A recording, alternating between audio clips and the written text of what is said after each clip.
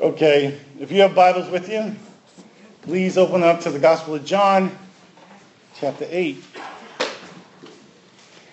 So we've worked our way through about a third of John's Gospel at this point, and today we begin chapter 8 with a powerful encounter listed in Scripture.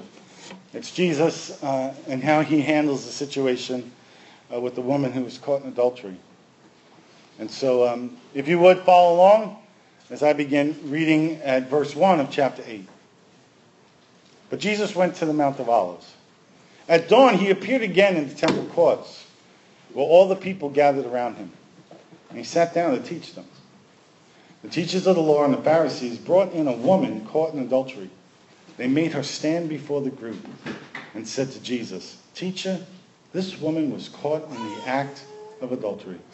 In the law, Moses commanded us to stone such a woman. Now what do you say?" They were using this question as a trap in order to have a basis for accusing him. But Jesus bent down and started to write on the ground with his finger. When they kept on questioning him, he straightened up and said to them, "Let any one of you who is without sin be the first to throw a stone at her." Again he stooped down and wrote on the ground. At this, those who heard began to go away one at a time, the older ones first, until only Jesus was left, with the woman still standing there. Jesus straightened up and asked the woman, "Where are they? Has no one condemned you?" "No one, sir," she said. "Then neither do I condemn you," Jesus declared. "Go now and leave your life of sin." Let's pray. Lord, I thank you for just the truth that's in your word, for the power that's in your word. Give us eyes that see and ears that hear and hearts that are tender and sensitive to receive the truth from your word. Lord, I pray that that truth would set us free and make us to be more like Jesus. Amen? Now, before we get into the text, I'd like to address a footnote. Most of us don't carry Bibles anymore. Anybody remember the day when you had to have a Bible with you? Some of us carried Bibles and notebooks. I used to have like a Bible holder and notebooks and pens and stickers and all kind of stuff in there. Well, now we just kind of look at it on the screen. But if you're looking in your Bible, at the end of chapter 7, or maybe at the beginning of verse 8, there's a footnote that might capture your attention. And it basically says this: the earliest manuscripts and many other ancient witnesses do not have John 7:53 to 8:11. A few manuscripts include these verses wholly or in part after John 7:36, John 21:25, Luke 21:38, or Luke 24:53. I figure since the footnote is in there, it'd be worthy taking just a moment or two at the beginning to explain it.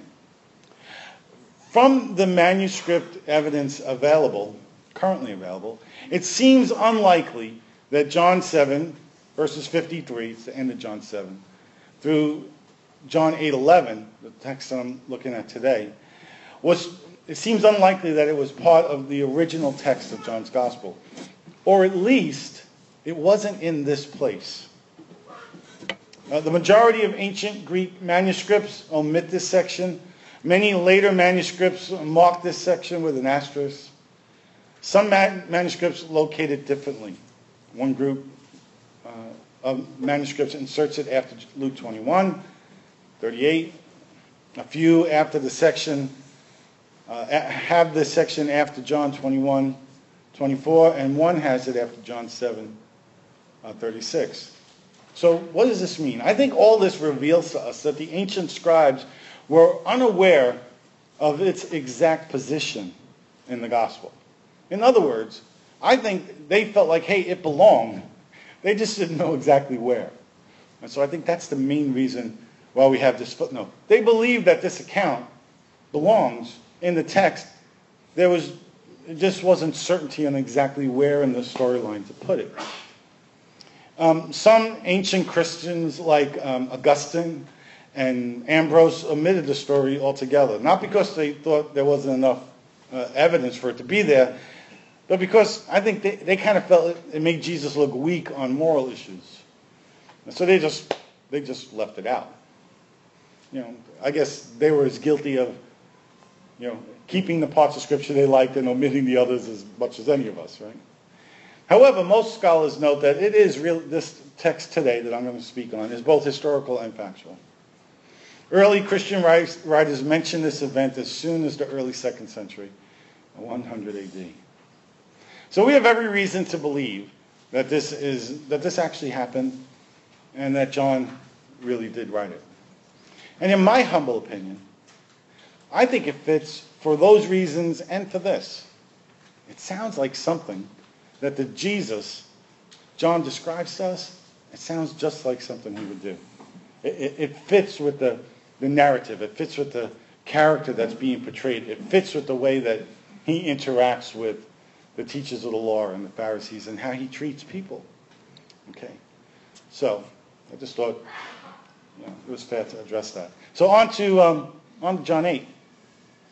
Verses 1 and 2. But Jesus went to the Mount of Olives. At dawn he appeared again in the temple courts where all the people gathered around him, and he sat down to teach them. Now, I'm not sure, but if Jesus had a favorite place during his earthly life, I'm thinking the Mount of Olives is clearly one of them. He spent a lot of time there. Give you some examples. He often traveled over the Mount of Olives on his way to Bethany to visit his friend Lazarus and his sisters Mary and Martha. His end-time prophetic word from Matthew 24 was given from the Mount of Olives. The triumphal entry of Jesus riding on a donkey into Jerusalem took place over and down the Mount of Olives. That's in Luke 19. Jesus prayed there with his disciples just before his arrest. In Luke 22, the Garden of Gethsemane is located at the lowest slope of the Mount of Olives. It's where Jesus was arrested. It's where Peter struck off the ear of the servant of the high priest, and where Jesus miraculously healed him and reattached the ear. Jesus appeared to his disciples on the Mount of Olives after his resurrection, and it's from the Mount of Olives that Jesus ascended into heaven. I get the impression that this was a favorite place of his, that it was a favorite place for him to pray. Do you have a favorite place to pray? Nadine and I have moved around a lot, so almost everywhere we've lived, I've tried to find a place where I like to pray. Now, sometimes, honestly, that place for me is sitting with my legs crossed on my bed. It's just a great place to pray. Sometimes it's the dining room table. I'll just be honest with you. I've had some amazing encounters with God in both places. However, there are times I love to walk out in nature. I love to be surrounded by the beauty of creation, especially if I can do that alone and by myself, and I could talk to him like I'm talking to you right now. I don't know, it just works for me. There truly is life on that for me. So I like to find my favorite places to pray. Seems like Jesus had one. You might consider trying to find one for yourself as well. So what else do we see in verses 1 and 2? Jesus still has a very public ministry. In spite of the fact that the chief priests and the Pharisees have made it very clear that they want to kill him, Jesus continues his very public ministry, and he's doing it in the temple courtyards. It's just a common place for people to gather. And it says here that he sat down to teach. I kind of like that. It works for me. I like to sit down when I teach. I know it's different than what probably most preachers do today, but I like sitting down. And I took a look at Matthew Henry's commentary on that verse there, referencing sitting down. He says, he sat down and taught as one having authority, and as one that intended to abide by it for some time. So that meant he was just going to talk for a long time. So if I sit down, it might be an indication to you that I'm going to talk a lot. Additionally, take note, verse 2 says, all the people gathered around him. Now, right here is the point of contention, this constant point of contention between Jesus and the Pharisees. Jesus' popularity among the masses is perceived by the chief priests, by the teachers of the law, by the Pharisees, as a threat. They see it as a threat to their position and to their power. It's a threat to their base of political and religious power. If they're following Jesus and listening to what he's saying, they're no longer following them, and their power base shrinks. Jesus is a threat to them. And so, because of this, and this is really the main reason why they want to kill him, is his popularity, his influence, the fact that he's changing things. I shared earlier from Isaiah 43:19, where God says to the prophet Isaiah, "See, I'm doing a new thing. Now it springs up. Do you not perceive it?" This is that. This is exactly that. God came, and he does a new thing. And guess what? The religious people of the day, they did not perceive it. He's doing a new thing. That's the God that we have. He shows up and does new things, and sometimes we miss it. They were missing it, and they were threatened by his presence, by Jesus' presence. So they set a trap. Verses 3-6. The teachers of the law and the Pharisees brought in a woman caught in adultery. They made her stand before the group and said to Jesus, "Teacher, this woman was caught in the act of adultery. In the law of Moses commanded us to stone such a woman. Now what do you say?" They were using this question as a trap in order to have a basis for accusing him. But Jesus bent down and started to write on the ground with his finger. Okay, we have the benefit of hindsight. We know the story. We know how it all ends. But I have to ask the question, how horrifically deceived do you have to be, especially as a religious leader, to set up someone who disagrees with you? How incredibly deceived do you have to be? Where's the morality in that? But that's not even the worst of it. It gets much, much worse. To get the upper hand in their theological debate, to secure their position of power, they literally put this woman's life at risk. How deceived do you have to be in order to be right in your opinion to put a woman's life at risk? And make no mistake, things could have ended very badly that day for this woman.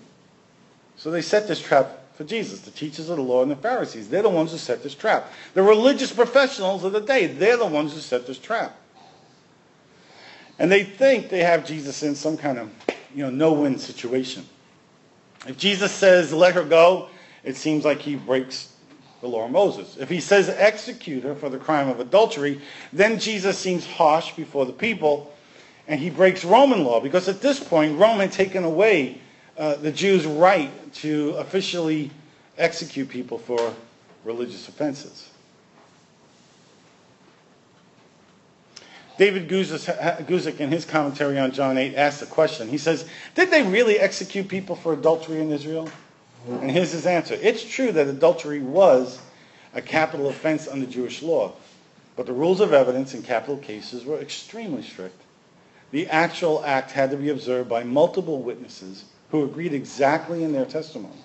So as a practical matter, virtually no one was executed for adultery, since this was a private sin. These wretched, evil, wicked men used this poor woman as a weapon against Jesus. They don't give a rip about actual righteousness here. It's a setup. She's just a pawn. And I got to tell you, as a man, it makes me angry. It makes me furious. Now, I was raised in a house where I had a little sister. I have a sister who's 10 years younger than me. And we were raised to protect her, no matter what. My sister had 3 of the biggest bodyguards in the neighborhood. It was just what we were supposed to do. You would never put your hand on a woman. You would never use her for your own personal gain. Your responsibility, your role, your position was to cover her, was to protect her, was to support her, was to treat her like gold. And so I read this and, I got to tell you, man, it just fires me up. It touches something deep down in me.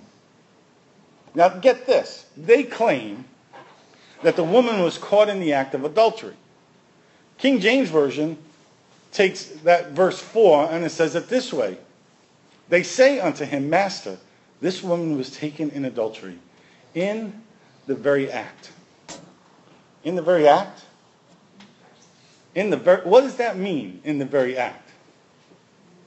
How do you catch somebody in the very act? Were you peeking in a window? Were you hiding behind the curtains? And by the way, where's the man? Where's the man in this deal? They drag her out in front of all the people, humiliating her. And look, to my understanding, adultery is not a solitary act, right? There's got to be somebody else involved here. Where's the guy? Could it be? I'm speculating here. I have no evidence to prove this. But to catch her in the very act, could it have been one of their number that brought her forward? Was one of these guys, these religious, was that the other person? I don't know. To catch him in the very act sounds like you got to be, if you're not in the room, if you have to witness it, I don't know. There's more questions than answers. I have no other way to consider how you resolve the in the very act question. However, whoever this man was, it's clear that the teachers of the law and the Pharisees, though they could see other people's sin clearly, they were absolutely blind to their own sin. They think they're justified in doing this. Matter of fact, they think it's going to give them the upper hand against this upstart itinerant who's stealing away their flock. And so they can justify this action and not see the horrificness of their own sin. Astonishing. But sobering at the same time. Isn't there a little bit of Pharisee in all of us? You know when we discover that we have some Pharisee in us? It's when our sacred cow gets barbecued. That's when we get fired up. If I barbecue their sacred cow, oh, that's good, we got lunch. If I barbecue your sacred cow, now you get upset. I don't like it when people barbecue mine either. I don't think we all got a little bit of... If they could be that deceived, that's the issue with deception. The problem with being deceived is you don't know. You're deceived. you think you're good when you're not. They thought they were doing the right thing. It's scary. What I love about this is Jesus doesn't take the bait. I love that he doesn't allow them to dictate his response. Verse 6 tells us Jesus bent down and started to write on the ground. King James Version adds, as though he heard them not. Jesus ignores them as if he never even heard them. Why did he ignore them? Why did he step down on the ground and begin to write with his finger? Some commentators think it's because he despised them. Others say that he was embarrassed for the woman's sake. Still others say that he was horrified at what these men did to her. I'm kind of in line with that third, although all three of those work for me. Sometimes when we're faced with a deceiving religious spirit manifesting in a rabidly self-righteous individual, the best thing we can do is shut our mouths and shake our heads. Let me say that again. Sometimes when faced with a religious spirit manifesting in a rabidly self-righteous individual, all you can do is shut your mouth and shake your head in disbelief. So Jesus wrote on the ground. What did he write? Many have speculated. Boy, there's lots of theories out there about what Jesus wrote on the ground. There's no biblical proof to reveal to us exactly what he wrote. There are some interesting theories out there. If you're curious about it, I encourage you to do your own research. Some think maybe he was writing down the sins of the accusers with their names next to it. I'm wondering if he was writing down the names of their mistresses. That would have been interesting. Maybe he's just scribbling. I don't know. He could have been following a Roman judicial practice, which was to write out a sentence before pronouncing it. I'm not sure. Maybe he scribbled scripture. Like I'm thinking Ezekiel 23:1 would be perfect. Do not put your hand with the wicked to be an unrighteous witness. That would have been a good scripture verse to scribble in the sand at that moment, don't you think? But whatever he wrote, he eventually stopped and he stood to address them. Verses 7 and 8. When they kept on questioning him, he straightened up and said to them, let any one of you who is without sin be the first to throw a stone at her. Again, he stooped down and wrote on the ground. I love this. I love this. They think they have him trapped, and with a phrase, he just turns it all around on them. Doesn't seem riled at all. I read this text, I'm thinking, man, Jesus is cool. He's just the epitome of coolness right here. Here's an intense situation, right? They're trying to embarrass him publicly. He's smooth, man. Just smooth. But any of you who's without sin, be the first to throw a stone at him. He steps on the ground, goes down the ground, starts scribbling again. Thinking, that's awesome. I'm thinking Fonzie would have done it that way. Dating myself. Now, in Jewish law, it was the witness to the capital offense that had the responsibility to begin the stoning. So when Jesus said, let any one of you who's without sin be the first to throw a stone at her, he could have been asking for the witness, just maybe the second half of this joint sin activity. But I think it was more than that. And this is my own unique take on this. I think Jesus was demonstrating extravagant mercy and amazing grace toward the teachers of the law and the Pharisees right here. I really do. I think he's showing them, I think he's exercising astonishing restraint and being merciful and gracious toward them. Though they hated him and wanted to kill him, and though they horrifically abused this woman, shaming her publicly, Jesus still extends to them great love. No doubt, Jesus is filled with the Holy Spirit. He has all knowledge. He could have used his revelatory gifts, and he could have, just like they revealed her sin, he could have revealed all of their sins in the moment. He could have said to them, hey, chief priest, I know what you were doing on Tuesday morning, and I know who you were doing it with. Anybody ever been in a, thank God, have you ever been in a Pentecostal or charismatic meeting and there's a prophet there and he's calling out people's sins? Holy cow. People diving under their chairs, That guy never gets invited back. Jesus could have done that because he knew. He could have called them on all of it. He could have shamed them like they shamed her. I think he's exercising astonishing restraint. But you know what? He isn't like them. He's not playing their game. He doesn't play by their rules. Instead, he gives them the choice they never gave her, to quietly walk away, privacy intact. Now that's mercy. Mercy is not giving somebody what they deserved. Man, they deserved it. I think in one sentence, Jesus communicates and demonstrates the truth of another powerful portion of Scripture.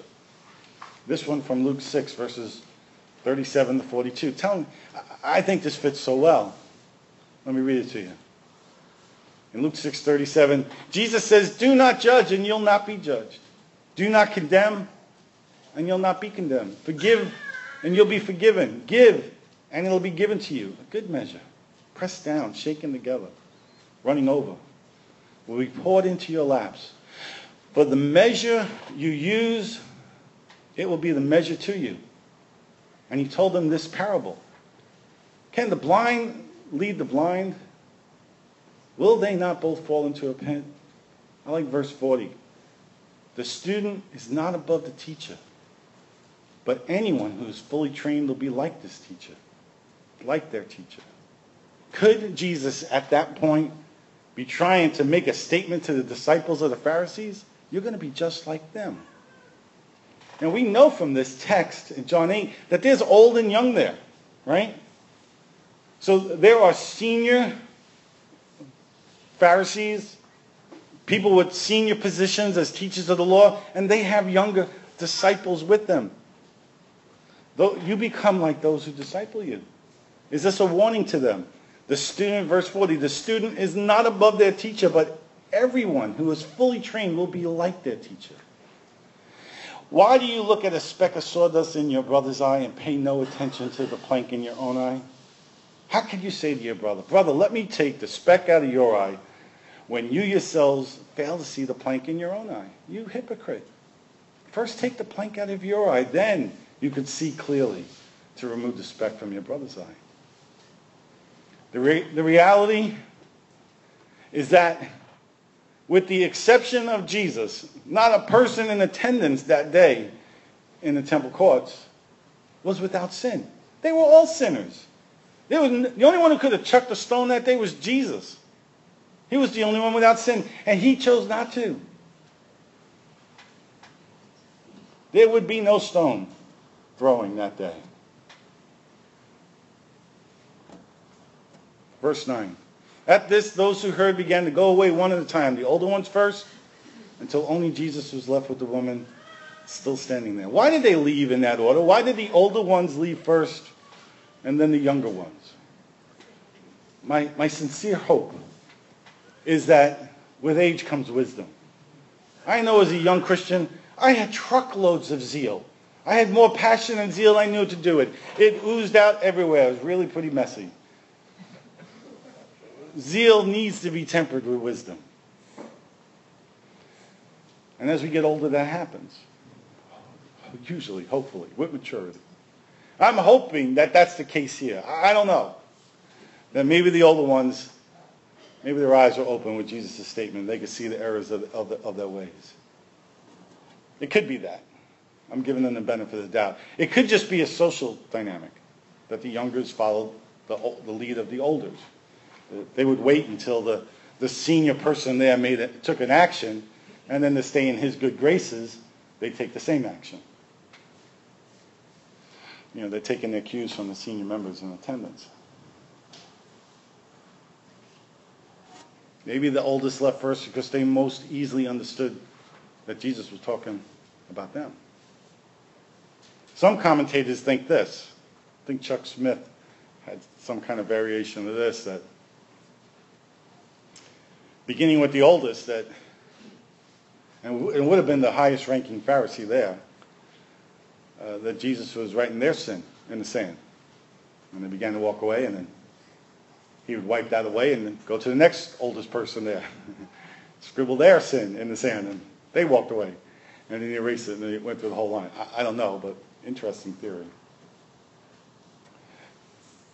So oldest to youngest until they all left. No one really knows for sure why. Jesus could have easily shamed these men publicly. And if he had, I would have cheered. I would have. I tell you, this story makes me furious. There's something in me. It was the way I was raised. The guys are supposed to protect the girl, period. That's just the way it is. And watching them take advantage of her, if he had shamed them publicly, I'd have stood on my chair and cheered. But he didn't. That's because Jesus is much better than me. He's much better than them. He just let them walk away. Verses 10 and 11. Jesus straightened up and asked a woman, "Where are they? Has no one condemned you?" "No one, sir," she said. "Then neither do I condemn you," Jesus declared. "Go now and leave your life of sin." With her accusers gone, there was no one left to condemn the woman. Certainly not Jesus. It just brings to mind some wonderful scripture verse that I think is good for us to remind ourselves with today. Do you remember John chapter 3, verse 17? We covered that months ago. It says this: "For God did not send his Son into the world to condemn the world, but to save the world through him." Do you remember that? Somehow in our Christian training being raised, we see God and his Son as the angry judge who's ready to hammer us at any time we color outside the lines. John 3:17 says, "For God did not send his Son into the world to condemn the world, but to save the world through him." Wow. Didn't he just prove that here with this woman caught in adultery in John chapter 8? Or how about Romans 1:8? Paul seems to get it, where he writes, "Therefore there is now no condemnation for those who are in Christ Jesus." Man, that's good news. Or James 2:13. Mercy triumphs over judgment. That's the kingdom of God. That's the gospel. Guys, that's really good news. That's good news. That mercy triumphs over judgment. And we watch Jesus do this today, not only with the woman. Of course he did that with the woman. That's what my Jesus would do. He would protect her. Of course he did that. But he even extended mercy to those who didn't deserve mercy. In her circumstances, man, mercy's the right thing for her, right? But he extended mercy even to those who had no reason to expect or deserve mercy. You ever feel like that? You ever feel like you desperately need mercy, but you don't deserve it? You have no right to expect it, and you're in the right place. You're serving the right God. His mercy triumphs over judgment. Because no matter where you're at today, there is no condemnation for those who are in Christ Jesus. See, Jesus didn't come to condemn the world, but to save it. And when he says that, he's not talking about the dirt. He's talking about the people. He's talking about you and me. That's good news. Mercy does triumph over judgment. It did that day, especially for that woman, but not her alone. So, what's our Monday morning takeaway? I think we have Monday morning takeaway for others and for ourselves. So for the other people in your life, consider this. Let's throw away our stones. There's somebody in our life, I'm sure you'd like to just bean them. You could probably get some friends to help you. Let's throw away our stones. Let's not throw them at anyone. Let's just drop them. Let's just drop the stones. We have a choice. We always have a choice. I say, concerning those people in our lives that have done us wrong, maybe they falsely accused us, maybe they shamed us, maybe they set us up, maybe they're making us look bad so they can look good. Let's choose not to judge them. How about this?